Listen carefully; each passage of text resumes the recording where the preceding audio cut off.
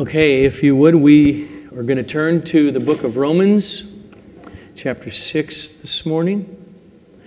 This is the fifth and the final week in a series on water baptism. Let's pray.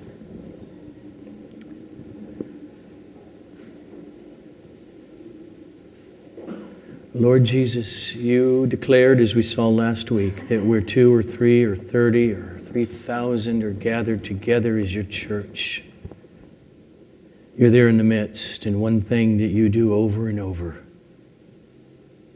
through servants in the church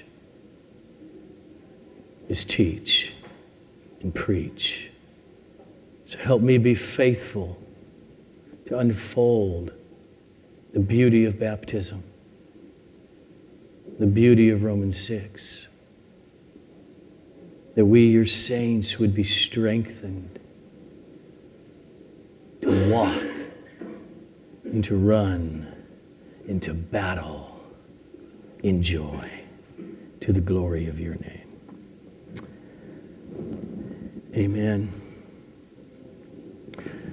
So as I said, this is the fifth and final week on baptism. Over the previous 4 weeks, we've seen first, those who are to be baptized are those who have come to a personal, saving faith in Jesus Christ.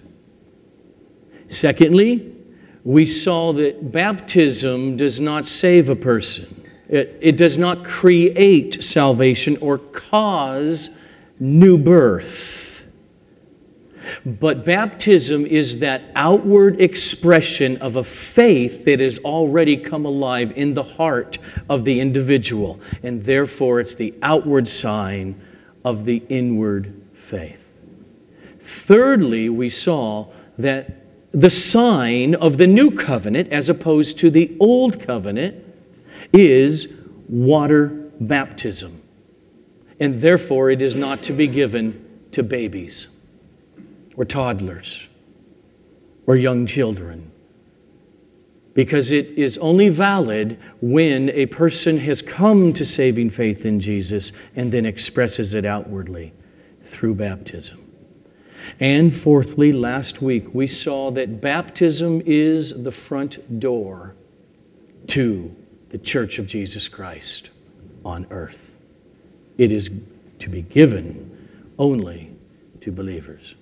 And so finally this morning, what I want to do then is help us who will be baptized and who have been baptized, whether a year ago or 50 years ago, to help us see how that monumental moment of going under the water and coming back up as a believer in Jesus, that is supposed to be preaching to our souls day by day until we die.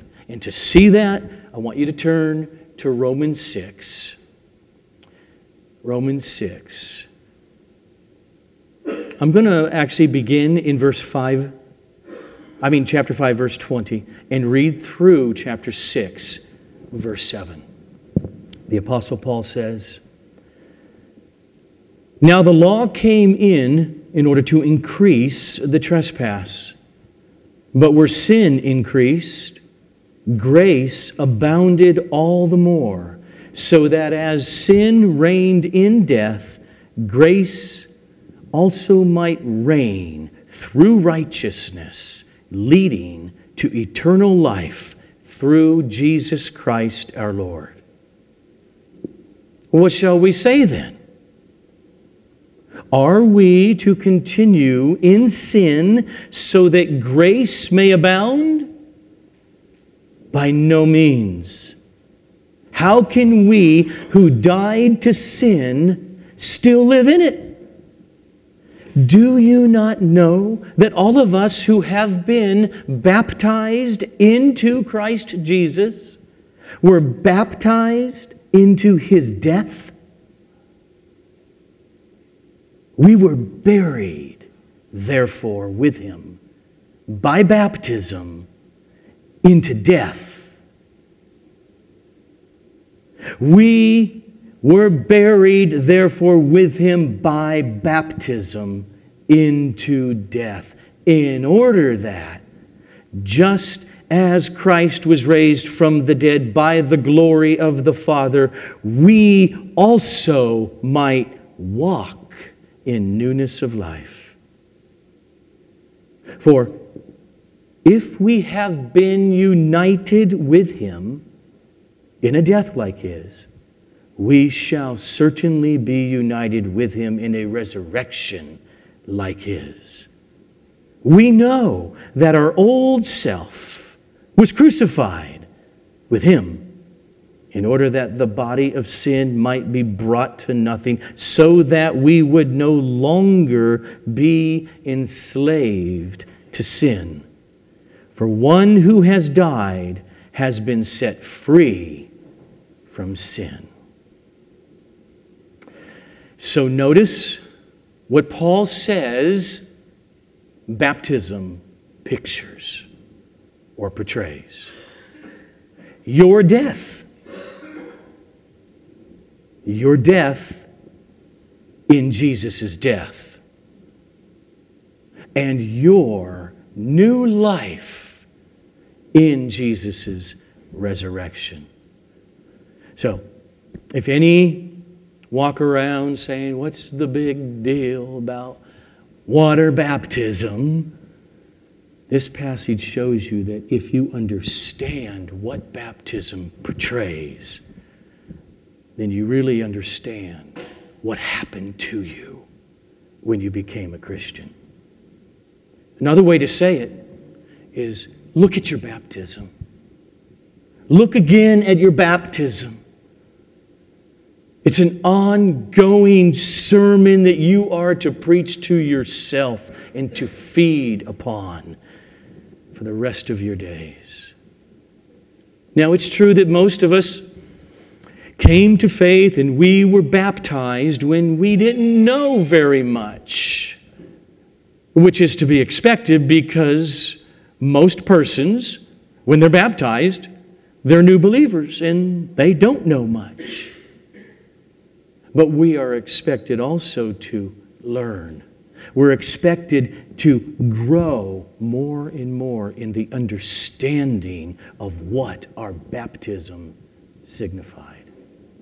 It's not just something that you did back then, like for me in January 1982, but baptism, your baptism, is an ongoing message that is to preach the gospel to your soul.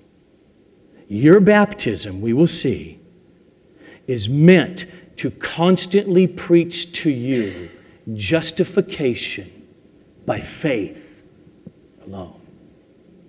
It is to preach to you God's sovereign call of new birth that brought you alive. And it is to preach to you your ongoing daily sanctification in this life. That's what baptism meant, and it's what it means. So, here we are in Romans 6. And notice that Paul assumes that all believers have been baptized. And he's hoping they know what it means in a way where he assumes you ought to know what this signifies in your life. And so when Paul is writing this, remember, he has never been to Rome at this point. He doesn't know any of the church in Rome, other than missionaries that have gone there. But from the city, he hasn't met them, doesn't know them, and he just absolutely takes for granted that every believer in Jesus has been baptized. And he also takes for granted that because you've come to faith in Jesus and that you've been baptized, that you are to know that you cannot go on living the way you used to in unrepentant sin. Because if you do, that is a contradiction to your baptism. Look at verses 1 to 3 again. That's how he starts. What shall we say then about this glorious gospel of free, unmerited, sovereign grace that saves us through faith alone? What shall we say about that? Are we to continue in sin so that grace may increase or abound? Answer, no. By no means. How can we who died to sin still live in it? Don't you know that all of us who have been baptized into Christ Jesus were baptized into His death? Okay, just stop for a minute. So Paul treats this as basic Christianity. Surely you know you can't go on living in unabated, unrepentant sin. You know this about your baptism at the beginning of your life, your Christian life, don't you? This is fundamental. It's elementary teaching of the Christian life according to Paul. So let's look at it. First, Paul lets us know that baptism portrays, pictures our death in the death of Jesus Christ. Verses 3 and 4. Do you not know that all of us who have been baptized into Christ Jesus were baptized into His death? We were buried, therefore, with Him by baptism into death. So listen to what he says to us Christians. We have died. When Christ, that human being 2,000 years ago, died, He died our death. In the context, that means two things. First, we're not the same person we once were. Oh, we're the same in the sense of you know who you are as opposed to another person outside of you. You are still the same center of consciousness. But something is drastically different about that part of you, of your existence. You're not the same person you once were. Because he goes on to let us know, the old self died. We're not the same. That's the first thing it means. It also means that when we die with Christ, that means our future physical death, we're all dying in here. Our future physical death will not have the same meaning for us that it would have had if we were not in Christ. Verse 5 is clear on that. For if we have been united with Christ in a death like His, we shall certainly be united with Him in a resurrection like His.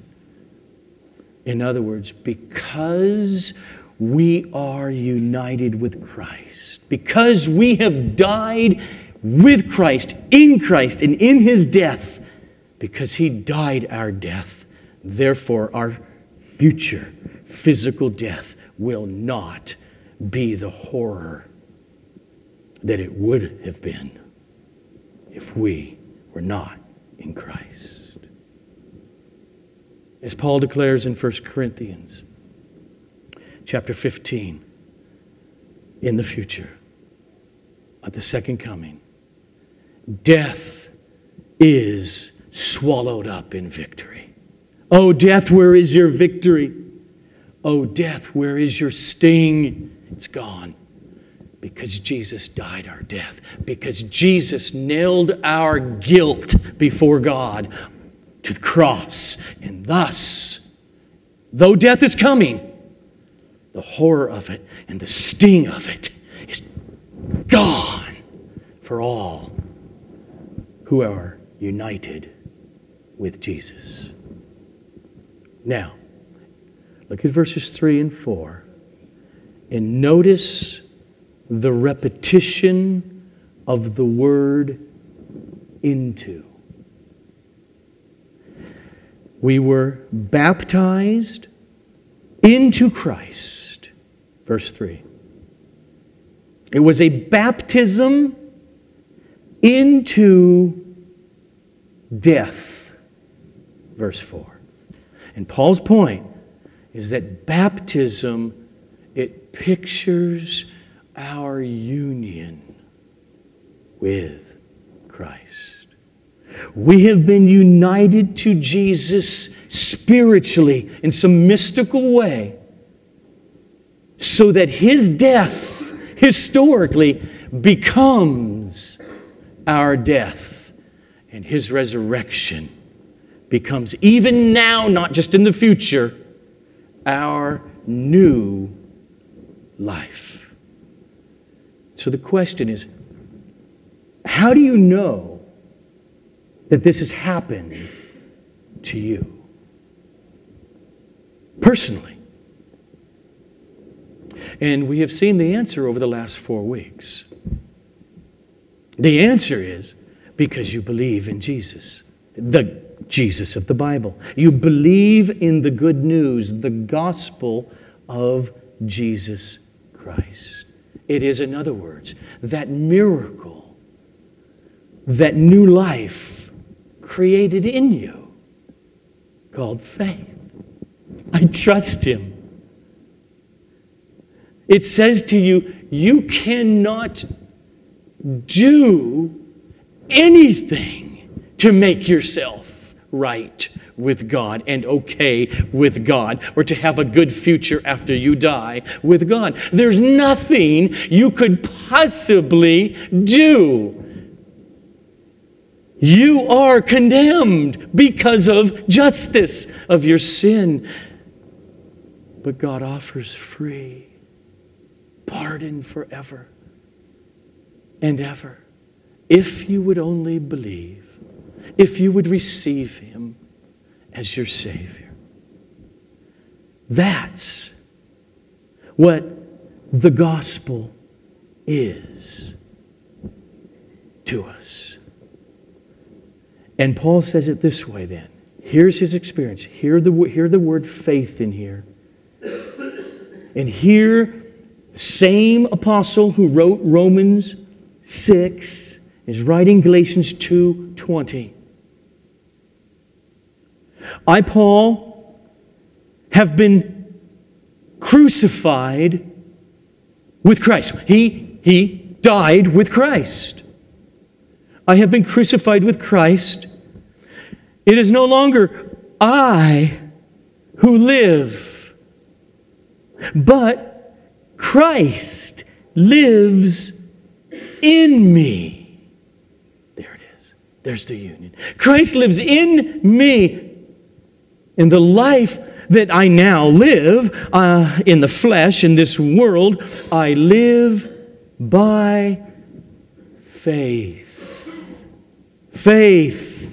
Faith. Trust in the Son of God who loved me and gave Himself up for me. So in other words, Paul says, the I who died was the old, the unbelieving, rebellious I. And the I who came to life was the new I of faith, of trust. And the basis of all of this union with Christ, he says, is Christ lives in me. So, when Paul says back in Romans 6, verses 3 to 4, that we're baptized into Christ, and we're baptized into Christ's death, it means that our baptism is expressing the reality of faith in which springs from our union with Jesus. And this is why God designed baptism to portray burial. It represents the death that we experience when we are united to Jesus.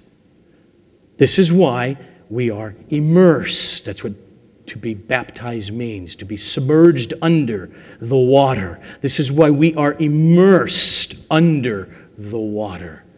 It is symbolic of burial. The old, unbelieving, rebellious I have been crucified with Christ. I've been baptized into His death. This is what your baptism means and what it meant. Not only death, though, we read on, Paul says, baptism also pictures our newness of life right now in this world, though we're yet sinners. Look at verse 4. We were buried, therefore, with Him by baptism into death. See the purpose clause now. Why? In order that, just as Christ was raised from the dead by the glory of the Father, we too might walk, means live now in this life, in newness of life. So when one is baptized, they do not stay dead or under the water. They come up out of the water as Christ physically and bodily came to new resurrection life. After death, in baptism, comes new life. The old I of unbelief and hardness of heart and rebellion died when I was united to Christ in His death. But at that very same moment, the old I died. The new I is given life. A new spiritual person, which means spiritual desires that they did not have, which is called faith. Love for Christ, for God the Father. Your eyes are open and you're just amazed at the gospel. It's the greatest possible news and meaning for your existence, and you're alive. Just for a moment, hold in Romans 6, but I want to flip over to Colossians chapter 2, verse 12, because Paul says exactly this again in Colossians 2:12, where he writes, having been buried, there he goes again, having been buried with Christ in baptism, in which you were also raised with Him, coming up out of the water, through faith in the powerful working of God, who raised Him from the dead. He says, your baptism portrays, pictures. He says, check it out. There are eyewitnesses to the man Jesus, having been raised from the dead, in teaching and talking and eating over a period of 40 days. He, in humanity, came back to life, not mere mortal life to die again, but immortality, and that was done by the Creator God. His power raised Him from the dead, and Paul says, do you see what your baptism means? It means you've been born again, right? by the same power that brought Jesus' dead body to immortality, by that same power, He brought you to life. He also raised us up through faith in the powerful working of God who raised Him from the dead. It happened through your faith in the working of God who raised Jesus from the dead. And He calls that in Romans 6 our newness of life. It is that day by day trusting in the promises of God in the gospel based upon His having raised Jesus from the dead. Are you baptized?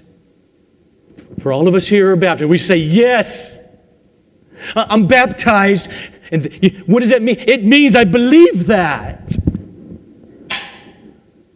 I've banked everything on the eyewitness accounts of His resurrection. I believe it in a way that is deeper and more solid than anything I know. That's what it means to be baptized. And if that reality that baptism pictures and placards is not relevant, then nothing will be relevant to you. Oh, the precious gift of the ordinance of baptism. Let not the Protestant church take it lightly. Notice there in verse 4, the meaning of baptism is that something profound has happened to us so that we would, he says, quote, walk in newness of life. There it is. And then verses 5 and 6 explain how that newness happens. For, here's his explanation, if we have been, oh, don't let these words fly over your head, Christian. For if we have been united with Him in a death like His, we shall certainly be united with Him in a resurrection like His. Watch. How come? We who are Christians, who have come to life, we know that our old self, the old anthropos, our old man, was killed, crucified with Christ. Watch. In order that the body of sin might be brought to nothing, so that we would no longer be enslaved to sin. Paul says that the meaning of our baptism is also about our daily fight against sin. And that's relevant. That's sanctification. Remember the context, verses 1 to 3. What shall we say then? Shall we continue in sin that grace may increase and abound? Absolutely not. How can you who died to sin still live in it? Do you not know that all of us who have been baptized into Christ Jesus were baptized into His death for our sin? And so Paul's whole point here is that he wants to help us, the church, not to continue in unabated, unrepented sin, but to grow. Okay, how, Paul? By showing us that the meaning of baptism is that it points to our death in Christ and our rising to walk in newness of life. Verse 5, he explains how we're supposed to think of ourselves as buried with Christ, and then raised with Christ through His resurrection unto newness of life. But here's the key line in verse 5. For, meaning here's the reason, for if you have been united with Him. All of Paul's talk in this chapter about our dying and rising with Christ, it's all owing to our being in union with Christ. If we can grasp what our baptism means, then we can grasp what being united to Jesus in this life means. Now, just for a moment, listen to what Paul says in 1 Corinthians about our union with Christ and what it means. In 1 Corinthians 1:30, Paul writes, "But by His doing, you are in Christ Jesus." Oh, that's huge. By His doing, you are in Christ Jesus. Watch this. Who became, that is, Jesus became to us wisdom from God and righteousness and sanctification and redemption. Why? Because of your union with Him. That's why. Because you are in Christ. It's by His doing, Paul says, God created the union. And there's nothing more important in all of existence than to be united to Christ. In this union, Paul says, Jesus becomes our wisdom from God. Now, look, in the context, he talks about the Greeks and philosophy and the wisdom of the world. His point is, you're going to be really smart and know how to plan your day. His point here is that because you're in Christ, do you see what happened? You have the wisdom from God, which is the light of the gospel shining on your heart. You have ears to hear, you had eyes to see. Why didn't my best friend see it?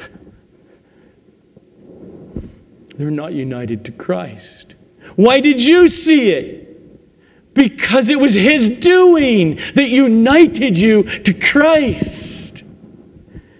And you could not anymore help but see the gospel for what it is and as beautiful to you.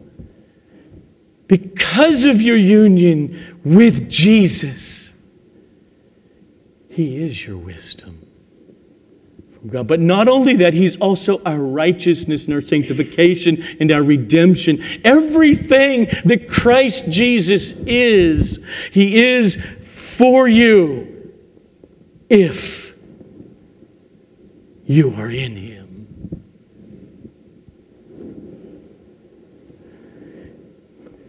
Paul says this just as powerfully and clearly in 2 Corinthians 5:21 this way. For our sake, he's talking to the believers, the church. For our sake, God made Him, Christ, to be sin. That is Him who knew no sin. And He did it so that, and these are not throwaway words for Paul, so that in Him we might become the righteousness of God. Don't miss that little preposition. In.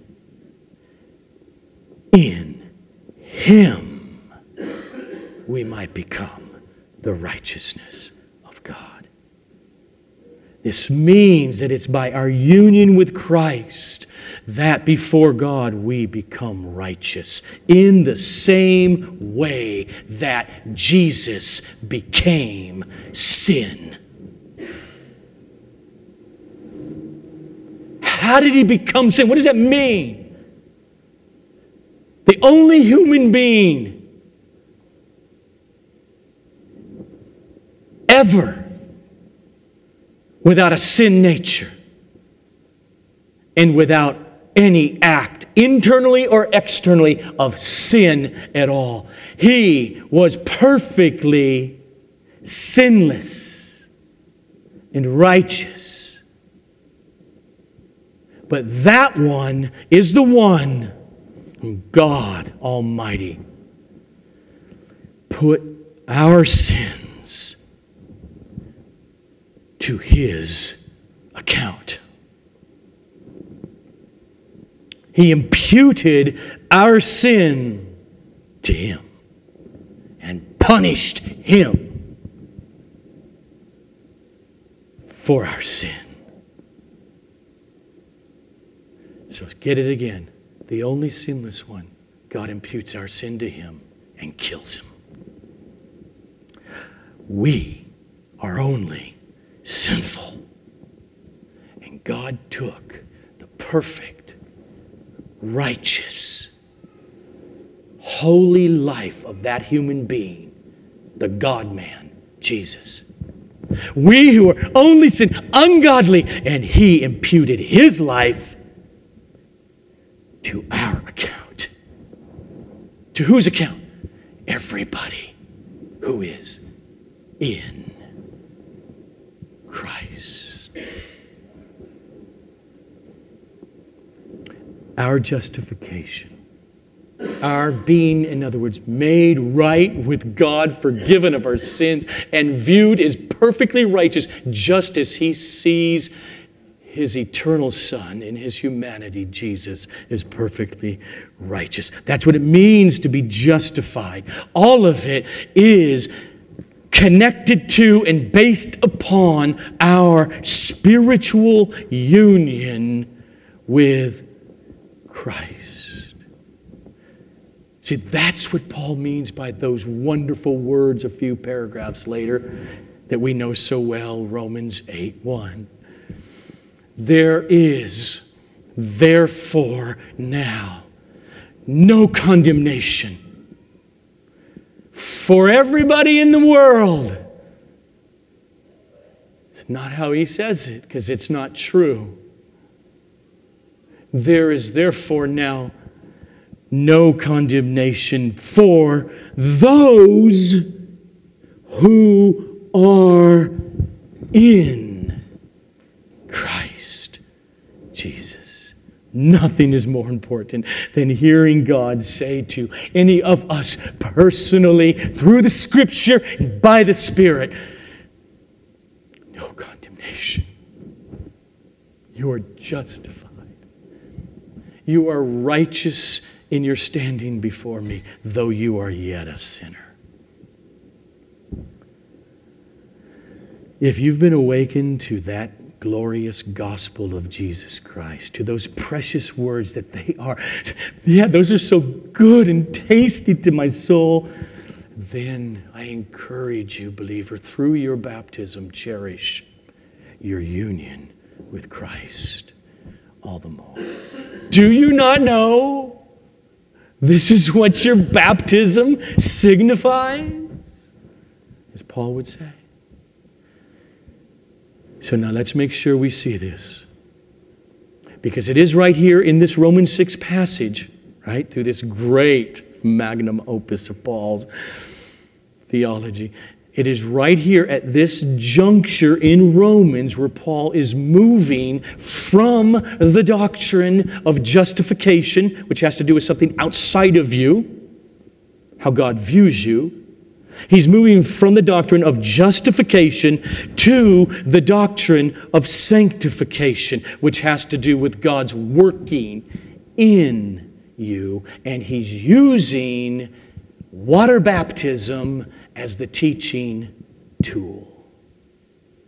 In other words, our union with Christ, pictured in baptism, is not only the key to understanding justification by faith alone, but also to understanding the daily battle and the daily walk with Christ in holiness called sanctification. It has to do with becoming a new kind of person who doesn't continue in the same unabated, unrepentant, sinning lifestyles. Paul says it this way in Ephesians 2:10. Same thing he's saying in Romans 6. For we are His workmanship. No, notice this. Don't miss it. Created in Christ Jesus for good works, which God prepared beforehand that we should walk in them. So when he says that in Ephesians, he's not talking about justification there.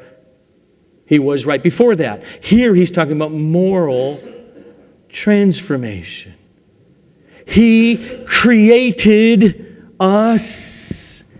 What do you mean? Brought union with us to Christ. He created us in Christ. We're new creatures in Christ. We're God's workmanship in Christ with a purpose for good works. That's sanctification. That's the walk of a repentant, faith-filled life. And then baptism, according to Paul, pictures that union with Christ that produces sanctification in life. We are dead to sin. We become united to Him in the likeness of His death, verse 5. Then he continues in verses 6 and 7. We know that our old self was killed, crucified with Him, in order that the body of sin might be brought to nothing, so that we would no longer be enslaved to sin. For one who has died has been set free from sin. So he says, our old man died. We have risen spiritually to walk in newness of life now. And one day, verse 5, we shall certainly be united with Him in a resurrection like His. The old has passed away. The new has come. And our main purpose in life is to walk in newness of life. To say it this way, to be becoming in our experience what we already objectively are in Christ. This is the life of pursuing holiness, the life of sanctification, the life of repentance, the life of faith, the life of falling down and getting up 7 times. You've been baptized, believer, because you came to rely upon Christ. And so, in the words of Paul, do you not know that this is what it means? So let me close by just saying, if you're in here and you believe in Jesus. You believe that He is the eternal God without beginning who became a human being and died for sin because it was imputed to Him. And God raised Him bodily from the grave, and He'll come back again someday. And all who want it just reaches out their hand, called the hands of faith, with their heart, and you believe. If that is you and you believe that, and you haven't been baptized, what in the world would hold you back from the proclamation of the waters of this glorious gospel in obedience of faith to Jesus? Secondly, for all of us who have been baptized, go on and believe the gospel. Believe what your baptism says happened to you and is happening in you. Who you are in Christ and who He is for you. Believe Him. Trust Him. That your new life in Christ means, as Paul would say, go on and work out your salvation with fear and trembling, because it is God who is at work in you, both to will and to work for His good pleasure in you. This is what it means to be a Christian, to live in the reality of what our baptism portrays and pictures. And so, I submit that one way, as we walk through our lives and our prayer lives and our battle against sin and desperate need daily for spiritual strength as we're overcome by our flesh, is to use your baptism as a tool for praying. And I want to end that way. I want to pray on behalf of us. So if you would close your eyes as we go to the Father. Oh, Holy Father, we call you that only because of Jesus, who has made the way. Only because His Spirit has been poured out within ours, crying, Abba, Daddy. And therefore we do come as your children boldly to you, because in Him, in Christ, Father, we belong to you. Oh, Father, our trust and our hope, it is based on His death. His death for us.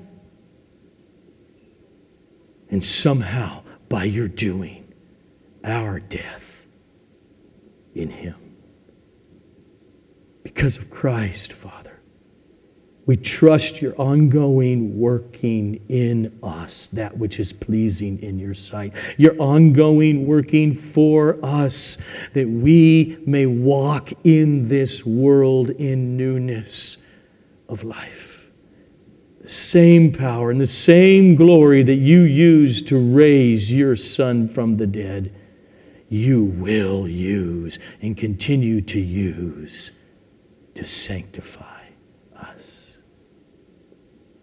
Oh, glorious Jesus, how we glory in what our baptism portrays. Your work, your death, your resurrection. But the real good news is it's not just that. Lord Jesus, it's that we were unified in you. We were in you when you died. You came out of the grave, and thus you brought us to life through new birth by the Spirit. And thus we are assured on that day we shall all be changed. All of your people will be raised from the dead to to eternal glory with you. Thank you for dying for my death, for giving new life to me today and tomorrow and the day after, to the glory of your holy, precious, good name. Amen.